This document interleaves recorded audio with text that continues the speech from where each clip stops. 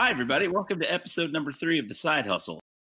Just basically a bunch of people sheltering in place without jobs, telling war stories from their past. My name's Jimmy. I've got two Angelas. We got Angela Melchiori and Angela Munoz, who we're just going to call Jules so we don't get anybody confused out there during this lovely little conversation. And you guys are going to jump in and interject and possibly provide some laugh track in the background as we roll through this little journey. But we have a special guest that we're interviewing today. We have Vanessa Anthes.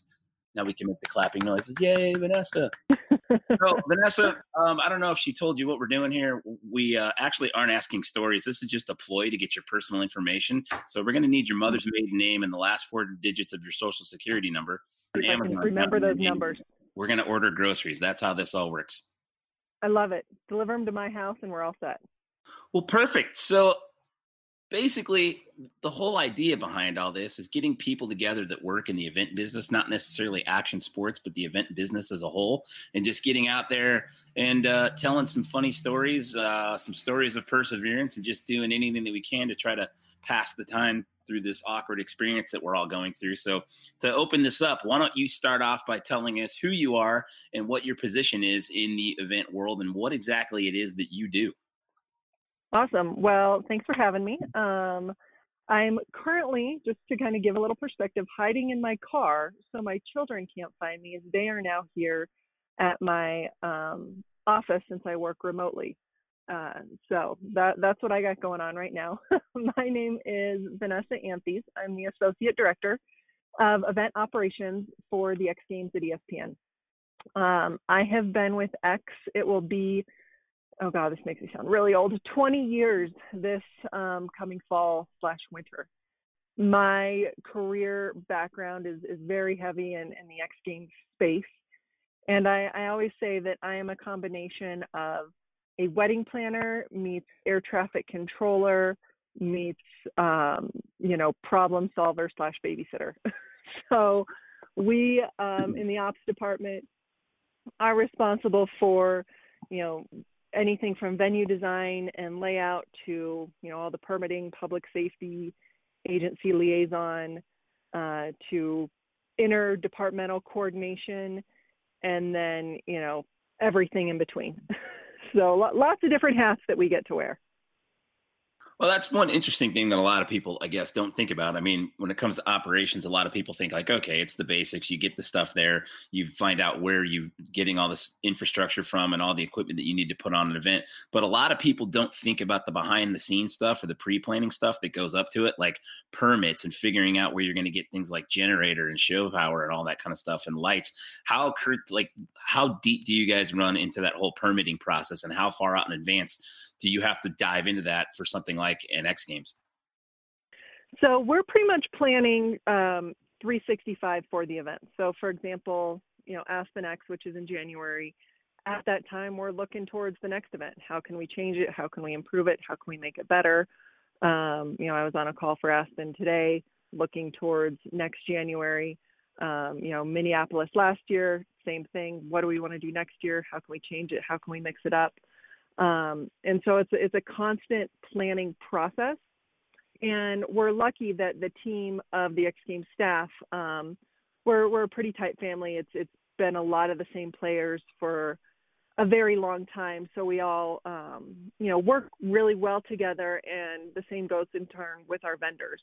And so it's a lot of inherent knowledge to where we go to new locations, and we're able to call up, our scaffolding vendor and know that we can work together to pull the various building permits that we need and the mechanical or whatever category of inspection we're working with, and then work in compliance to all the various codes, whether it's state code, OSHA code.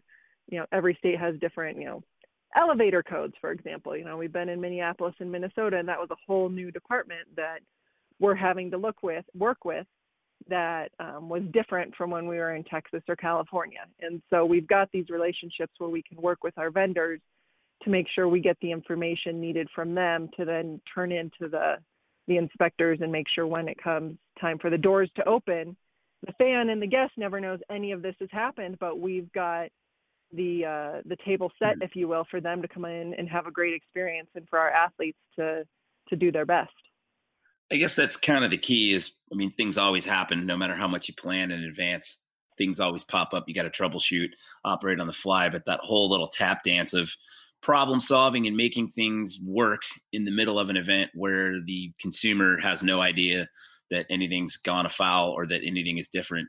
It's one of those things. It's pretty, to me, it's impressive about that job. I mean, for me, I'm on a different end of it because I'm on the television production side of it. But, you know, it always amazes me when I walk through the hallways in between my events and just watching the hustle that you guys have and how everybody's always on the go.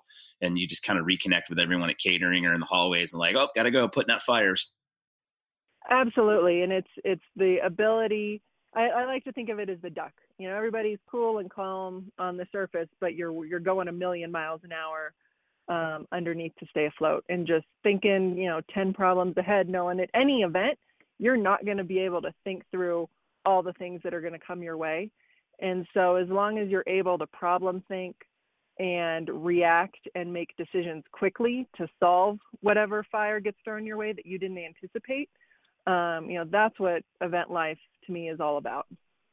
So some of these different challenges you were talking about, and you mentioned like Minneapolis, for example, at US Bank Stadium, you've got a whole different group of people and different codes that you have to deal with. Let's flash back to the last host of Summer X Games. How did you enjoy working out there at Circuit of the Americas and that oppressive heat and those lovely pop-up flash flood thunderstorms? You know, COTA was a whole new challenge. You know, we went from being in LA for 12 years and buildings and facilities to all of a sudden this beautiful state-of-the-art racetrack, but we're in now a different climate. You know, LA, you're lucky if it doesn't rain, which was great. You don't have to deal with winds. You don't have crazy lightning and thunderstorms, and all of a sudden we're at COTA, and it's like, okay, COTA, shelter in place, you know, we're dealing with that now, but, you know, lightning and flooding and work stoppages because, you know, as any event, safety is utmost of importance. And so it was definitely a unique challenge that we hadn't had to deal with for a while. And so we were able to kind of, you know, refresh and enhance a lot of our, you know, inclement weather plans and things like that for not only load in, but event days when we had to do multiple weather evacuations during the course of the events, or, you know, deal with, you know, rerouting traffic on the venue because a tunnel is flooded and you can't go that way anymore. So it definitely got really interesting and, you know, all those things you can't anticipate of, all right, when are we going to have to get these events in because we've now lost that air window? These are the only windows you have on network. What are we going to shuffle around? The athletes still need their practice time in. And then the wild card, what's Mother Nature going to do? Yeah, I live in this state, so I live in Dallas. So I had been to COTA. I went to the first F1 race. I was doing some work for Red Bull. So I went to that when it first opened in 2012. And when I heard the end of 2013 that X Games was moving to COTA, I just laughed. I was like, oh, you poor people have no idea what you're in for. Especially when I heard that it was in June, I was like, oh, welcome to Texas. You're going to love it. And just kind of sat back and put my feet up on a chair and was like, wait for it. Wait for it. And then it came. Well, especially that last year, because that was the year that we didn't do any of the big air events, because on Friday night when they were running skate, that's when the big thunderstorm popped up and they had to evacuate everyone from the venue because of lightning in the area. And they're like, oh, we'll just do it Saturday. And then Saturday night we had problems with weather again. So BMX and skate were supposed to run consecutively. And then on Sunday, it was going to be skate, BMX, and then the team event that they had, or the doubles.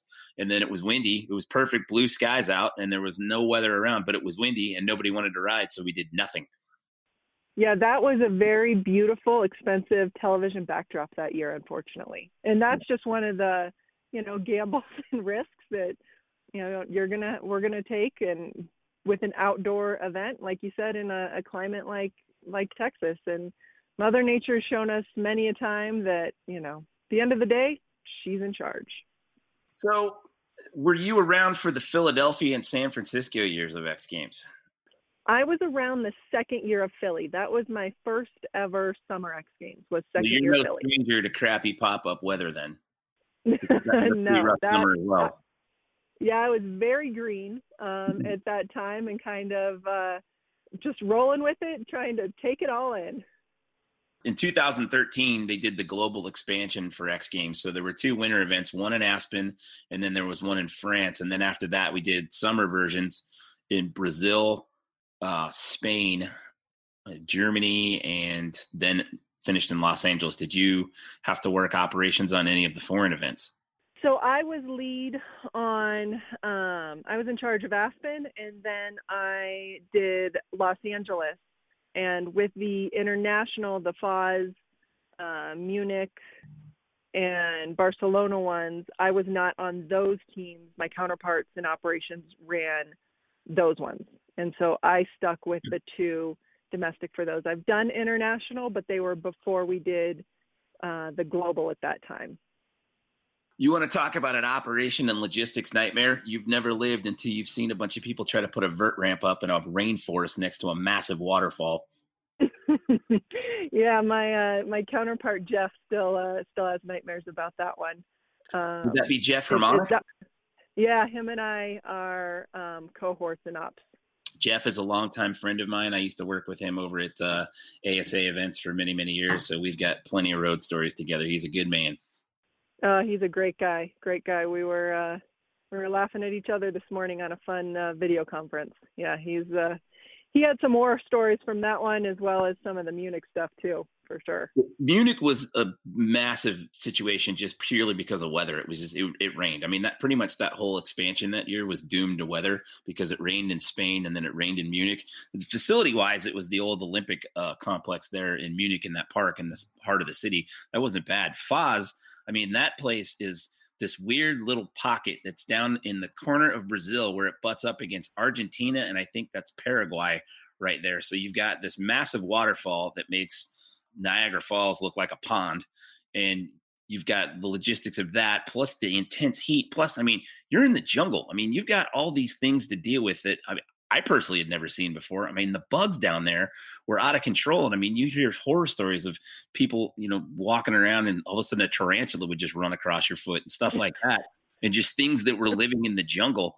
I mean, the first day that I went down to the vert ramp, one of the local kids that was driving us around was like, as we were walking around the vert ramp, like, oh yeah, they spotted 2 jaguars in the park yesterday. And I was like, please tell me you're talking about the car. Yeah, that'll throw a new wrench into safety on the venue and things to be aware of, because the Jaguar, I don't think you're gonna win that fight. Oh, it was insane. Well, a couple of us went down at sunset to go watch the falls and just check out the last bit of vert practice. And we were walking around on this trail, and there were these little things. I think they call them coachis. They kind of look like a cross between a lemur and a raccoon. And they're little scavengers, and they're super friendly to people that come into the park because they just want food. So we were just kind of walking around, and a bunch of them came out of the woods. But then the sun started to go down, and it was this weird feeling where the hair would just stand up on your arms because as the sun went down, the jungle came alive, and you were like, let's get the hell out of here. It was, that's wild. where you gotta, check your shoes before you put them on. Make sure there's no scorpions or tarantulas in there for sure. That'll wake you up in the morning. That was the panic going around with the entire event staff. It was like, pull your sheets down before you get in your bed and look in your shoes before you put them on. The stories that were going around were insane. Plus, then you start getting the emails from ESPN corporate that are warning you about shots that you needed to get, and it was like, what?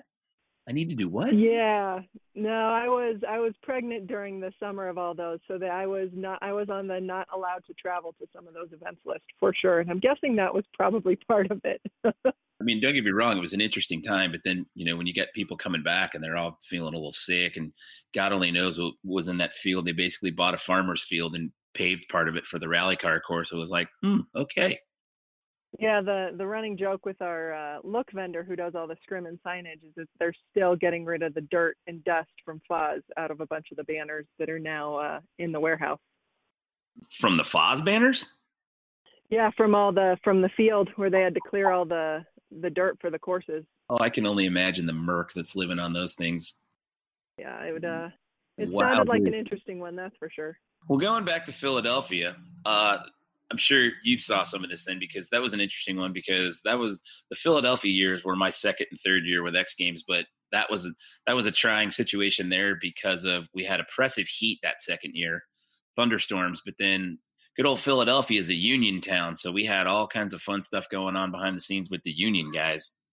Yeah, I recall because at that time, it was my first summer event, and I was in charge of hanging all the signage and directional items around the venue. And so I was working out of a storage container, trying not to suffocate of humidity and heat in that box of loveliness.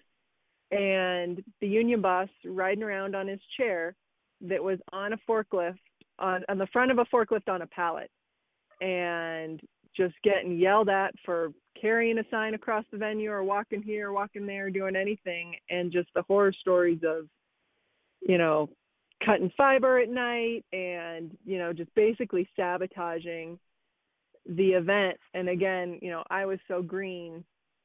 I didn't see a lot of that, but I know it gave my bosses at the time a lot of undue angst.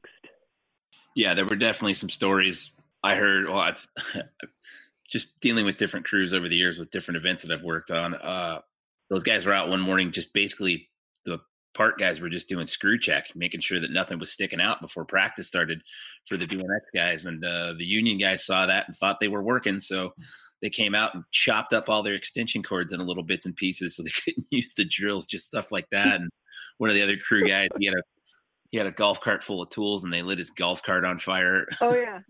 That was the best radio call ever of I need a fire extinguisher over to the park course or the street course. One of those I forget because I think David Pulford made the call. And then all of a sudden it was a call for more. And then you just see this billow of black smoke and flames in a melted golf cart on the middle of the course. One of the stories from that spot that I didn't hear until recently within the last year and a half was how it just got so bad with button heads with the union guys that they, some of the crew guys had gotten a warehouse down by the Navy shipyard there off site, and they were secretly cutting transitions and framing out pieces of the course just to get things moving because it had to get done in a certain time frame because they were running out of time before athletes started showing up. And as the story goes, these guys had gotten to this warehouse and they were cutting transitions and everything else. And one of the union guys found out about it and they rolled up with a van load full of guys. It was like a scene out of a movie. It was like these guys rolled up in a van with crowbars and were ready to get down and throw some blows.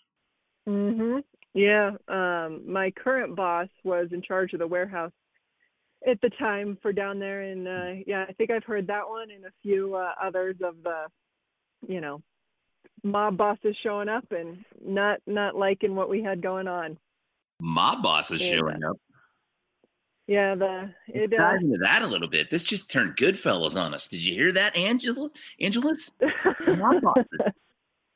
I know. All I remember from Philly is sleeping on the venue because I feel like we ran out of time and we were running around putting up signs like at 2-3 in the morning, and I feel like I slept somewhere in the First Union Center, somewhere on some awkward piece of furniture. I do remember that, and I remember wakeboarding at the Schuylkill and how nobody wanted to go in that water because there was like tires and needles and God knows what else just hanging around on the shoreline.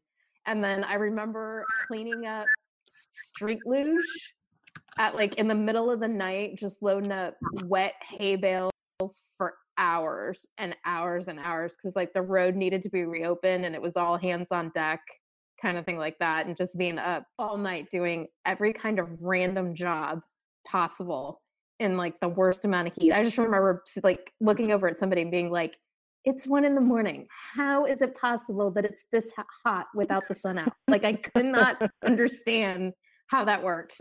So that was kind of my Philly memories all wrapped up into one. What, in your tenure of doing this, what's been some of your favorite venues that you've had the chance to work in? I would say just some of the most interesting spots, when we did, this was before the Global, but we were down in Rio on Copacabana Beach. I didn't go to that, but I remember that. I did the voiceover for that. Yeah, that That one looked was just so insane. cool. I mean, it was definitely a challenge as everything, you didn't have forklifts out on the beach. Everything was hand carry and hand built.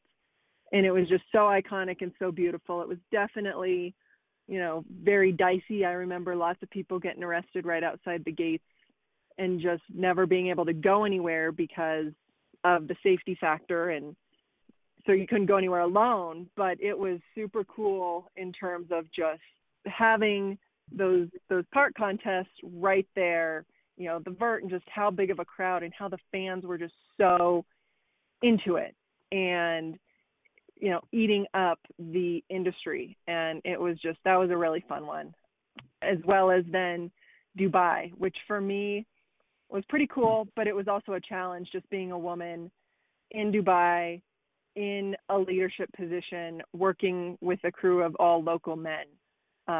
Definitely was a little tough at times, but it was a great learning experience and just really fun I always like the international events just because it's such a small crew and you're able to really come together and then get immersed in the culture as you're kind of partnered side by side with a local that kind of, helps you along the way with the workforce that we have.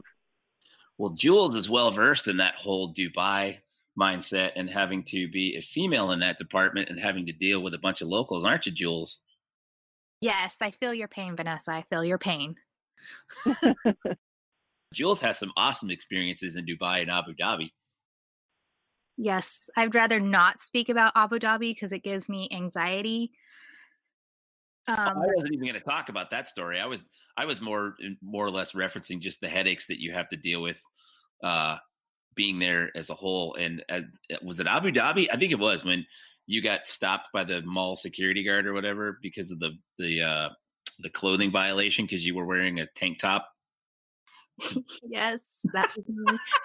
I got a fashion ticket walking from my hotel to the actual venue because our hotel was linked to a shopping mall. So instead of walking out in the 1,000-degree weather, I walked through the mall in my tank top and I got a ticket basically and told that I was not allowed to come back into the hotel until I covered up. So yeah, definitely difficult walking around there. You little rule breaker, you. Yeah, that place is definitely interesting. And I can imagine the challenges that you would go through being in a leadership position over there and just trying to make things work as a whole. I mean, Jules and I have seen that before, not just in Dubai, but other places when you're just, at Red Bull X Fighters, just trying to get things done when you're dealing with, language barriers and just a different culture and a different way of doing things. And when you go to these places, they don't always have the same sense of urgency that we do. And it's an anxiety moment. That's for damn sure. Yeah. And with us there, all those things. And it was another instance where Mother Nature showed us what was up, because I remember one day it's pouring rain and Dubai, it's not built. It doesn't rain there. So there's like no gutters, no drainage, and everything there is now flooding. Apparently extremes and floods go hand in hand. But it's flooding and everybody's cutting up trash bags because no one brought ponchos or rain gear because it doesn't rain in Dubai. And then you're set back time-wise and courses and whatnot. And then you have that sense of urgency because you understand all the things that have to be done in the timetable and just trying to express that and meet those expectations. It definitely gets unique to where you're having to figure out how can you negotiate, prioritize, and get the essentials done, knowing you're going to have to let other things slide. We kind of covered some of your favorite places. Let's talk about some of the war stories here. Talk about one of the situations where, well, I'll kind of preload this a little bit. I mean, you've spent 12 years doing this in LA.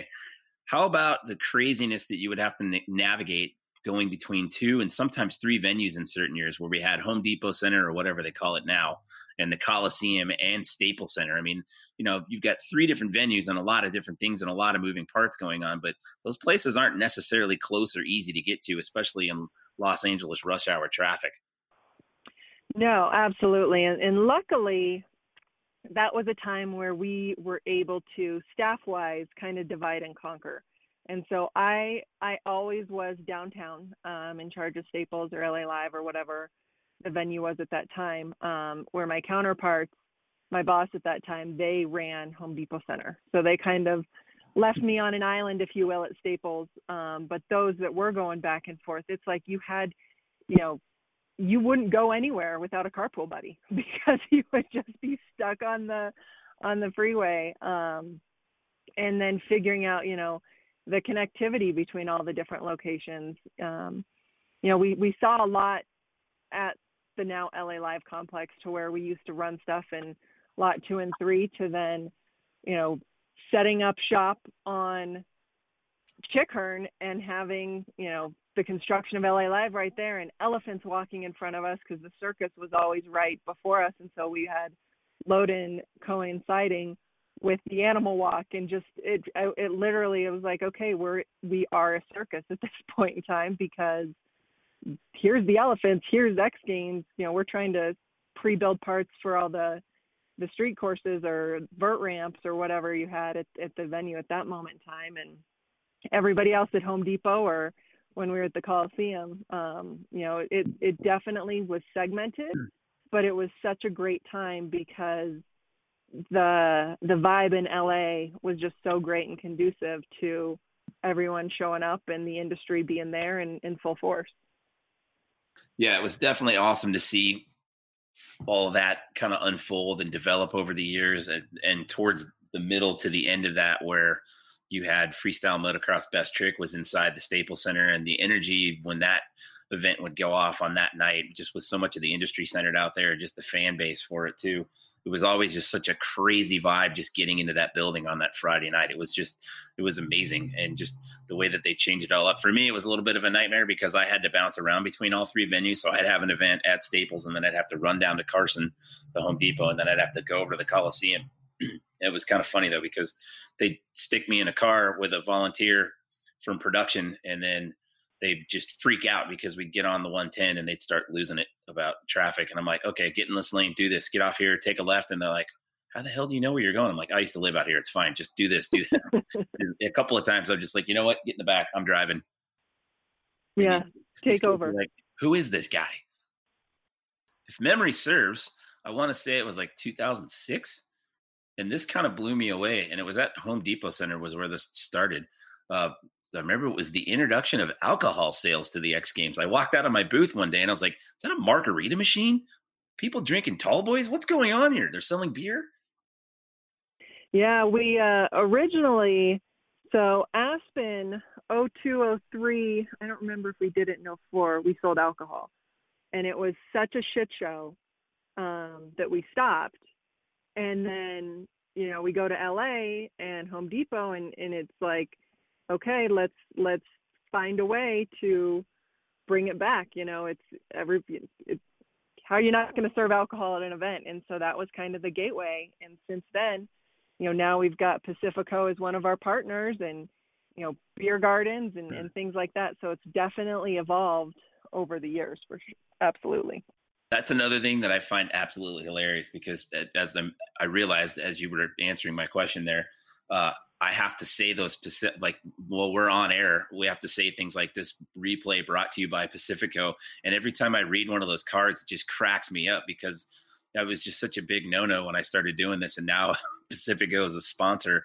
And this last Minneapolis X Games, when I got done on Sunday with my last event, I wanted to go out to the Wendy's booth because I just wanted a Frosty and the line was super long and I just blew it off because it was super hot outside. But then I look around and there's just all these different alcohol samplings going on. And I was just laughing. I was like, this is hilarious. Like this wouldn't have flown a long time ago, but here we are. These people are sampling whiskey right now and giving away free sunglasses. I'm like, don't mind if I do. Yeah. That's always when I'm sad when walking by the different beer gardens or they're doing different alcohol cocktail samplings and I have to say no, but it's definitely come full circle over the years.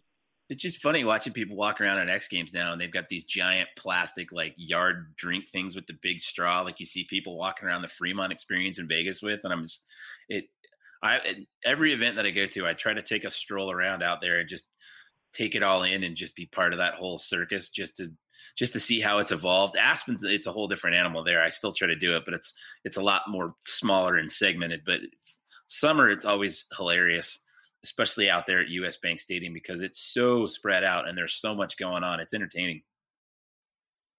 Yeah, we definitely bring the circus to town with just how different and unique our event is to anything else, and then the energy and excitement our fans bring, and then you throw our sponsor activations in there with what they're doing and how they're engaging the fan. It's a full experience. All right, so here's a little bit of a curveball, and let's bring this into current events.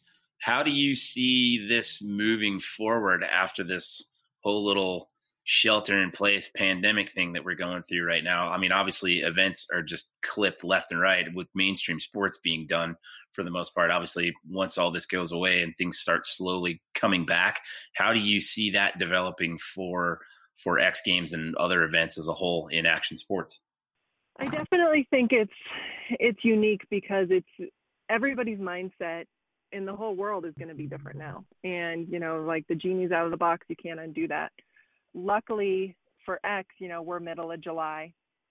So we're currently, moving forward with our planning and everything we've got going for Minneapolis, and putting faith in the authorities and everybody out there that will keep evaluating and have a way to handle this. But I know that in order for events to come back, whether it's a concert festival or stadium events, the public has to feel safe about attending. And I actually read an interesting article this morning where they were quoting Bob Iger, I believe, about how, when Disney reopens, because I feel like a lot of the pulse of the country is based on that as an example. And they were talking about things that they're doing in China and monitoring temperatures. And just like you go to a football game and you've got to have your clear bag and go through security in a mag, is this just another level that people are going to have to come to expect when they go to large scale events? And, you can argue either way, and invasion of privacy, or, is this too much or is this not enough? But I feel like as an event community, we got hit extremely hard because most of the event staff around the world are gig employees. They're self-employed. They work from job to job. They don't get the typical unemployment that a person would. And luckily they will in this new stimulus package to an extent.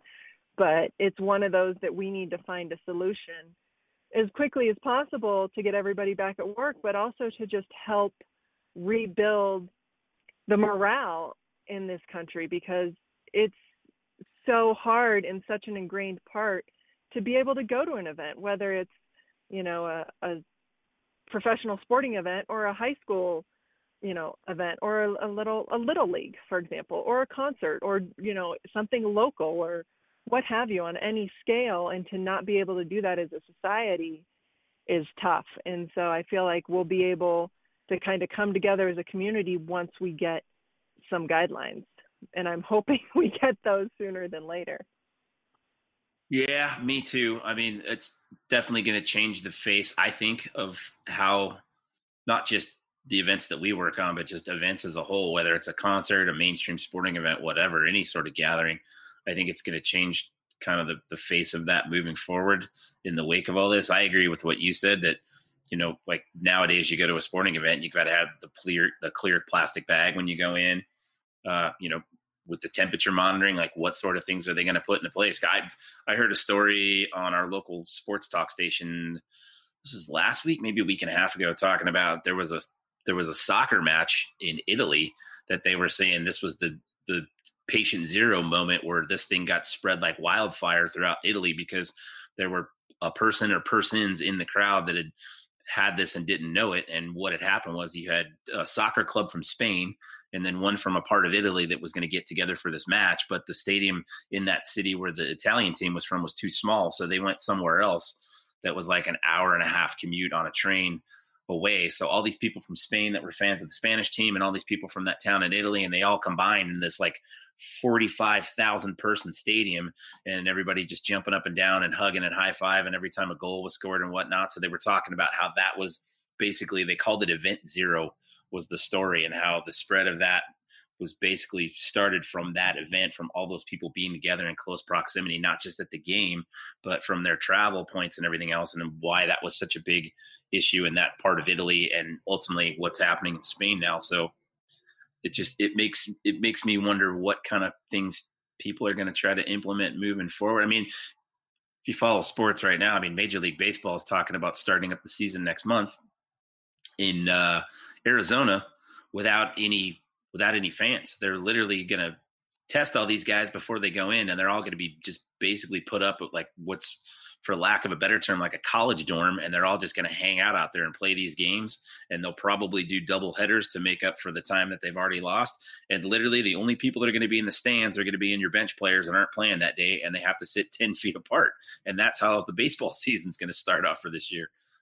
Yeah, I was reading about that, and it's interesting because I feel that's going to have to be the play for a while until they start to lift, the CDC regulations of how many people can be together. But then also to that, the different counties and cities and agencies, wherever the event's going to be, whatever size, small town, little, or, MLB full packed stadium, to issue the approval for the events, they're going to have to be comfortable with whatever's going on in their community and the medical, because the public safety response and the medical needs for an event have to be in place in case something happens at the event, whatever that may be, whether it's, an injured athlete or the plans and preparedness for something as horrific as Las Vegas, and what could something like that do on the medical if the hospital's inundated and overloaded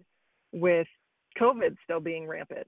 And so just all those different dynamics as you plan your event and get your permits, like what are the cities and agencies going to issue permitting wise, regardless of what the country as a whole has going on. If everything's lifted, there can still be smaller scale restrictions in different cities and counties, and just, going that MLB route of no fans. And, as a player, that's got to be so weird to play in a stadium that's completely empty and silent. But in order to play and get your games in, like that's right now, in my opinion, their best bet to at least start to get their season back on track. So what you're saying is that maybe we could do an X Games where it's just athletes standing 10 feet apart on the deck of the courses and whatnot, and we're all just doing the TV show from remote locations. No fans. All the judges are just watching online, and we're all weighing in from afar.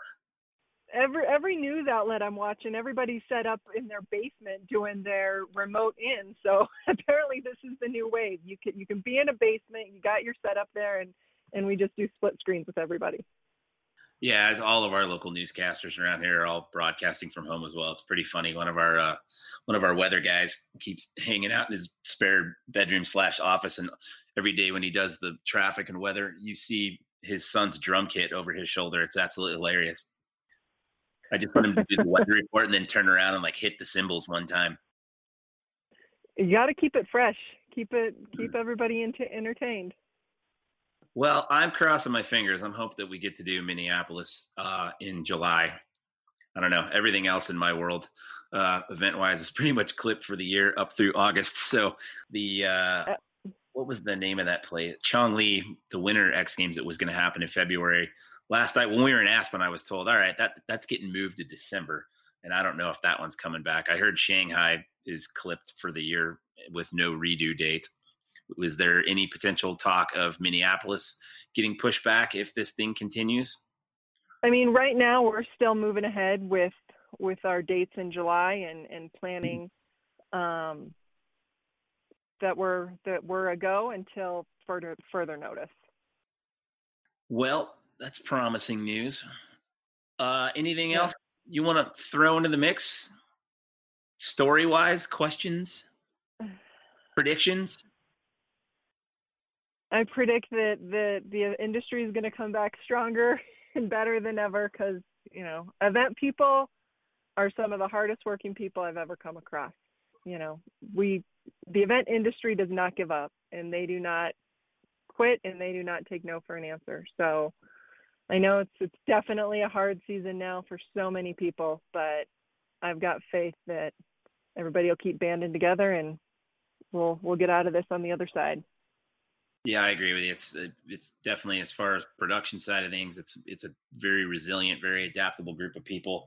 I just hope for some of the athletes that can hang on and ride this out, because I know a lot of those guys and girls live, event to event and just with sponsor money kind of helping pay the bills and whatnot. And especially in a year like this where everyone's just been so focused in skate and BMX on getting into the Olympics and being a part of that. And so now that whole thing gets pushed back another year. And, what does that do to everyone's journey trying to get named to your respective countries' Olympic teams and whatnot? It's gonna be interesting to see the stories of perseverance, if you will, that will come out of this, both on the production side as well as the athlete side of things.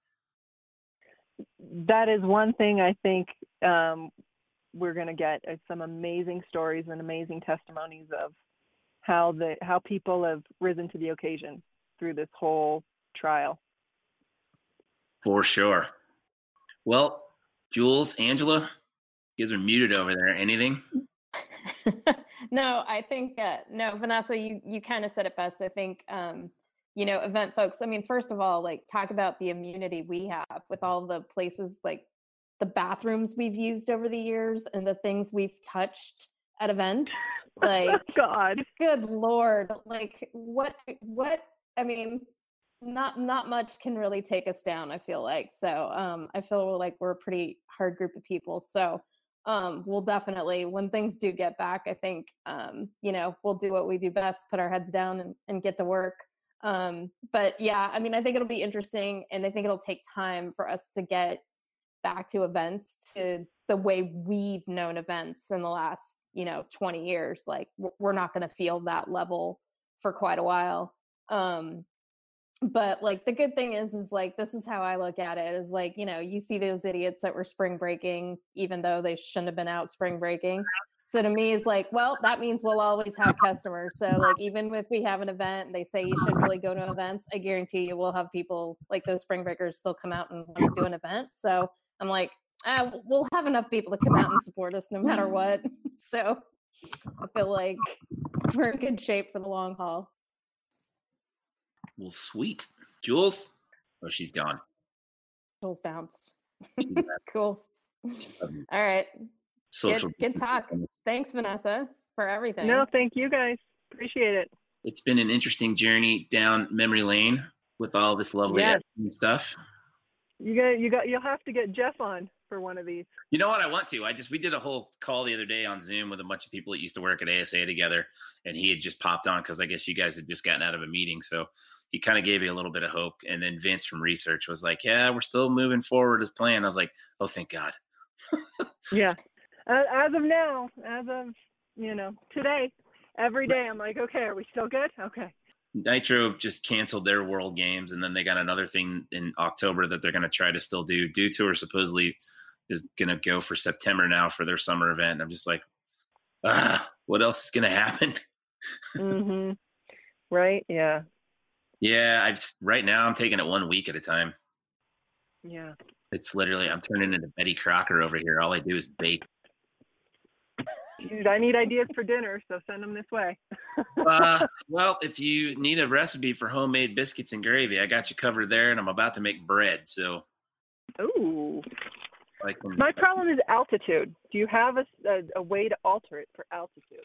I mean, I don't in the recipe because I'm not that high up, obviously. But if you just Google, there's definitely a bunch of websites out there of like how you change your temperatures and cooking times in your oven to compensate for higher or lower elevation. All right, I'll have to check those out. I can do some research on that with the biscuits too. Like, you basically just set the oven at the right temp and then just keep an eye on it. All right, perfect. It's one of those things where it's kind of like, it was not a recipe. It was literally me just winging it, and it worked. That's how I get through life a lot of the time, I feel. Yeah, that's how I do. That's how I've gotten through all of my events for the last 22 years. Yep. Making it up as I go along. Yeah. Yeah, there's only one time that didn't work really well for me, and we'll just forget about that one. All right. Oh no, come on, you put it out there. Huh? You put it out there. Now you've got to finish it.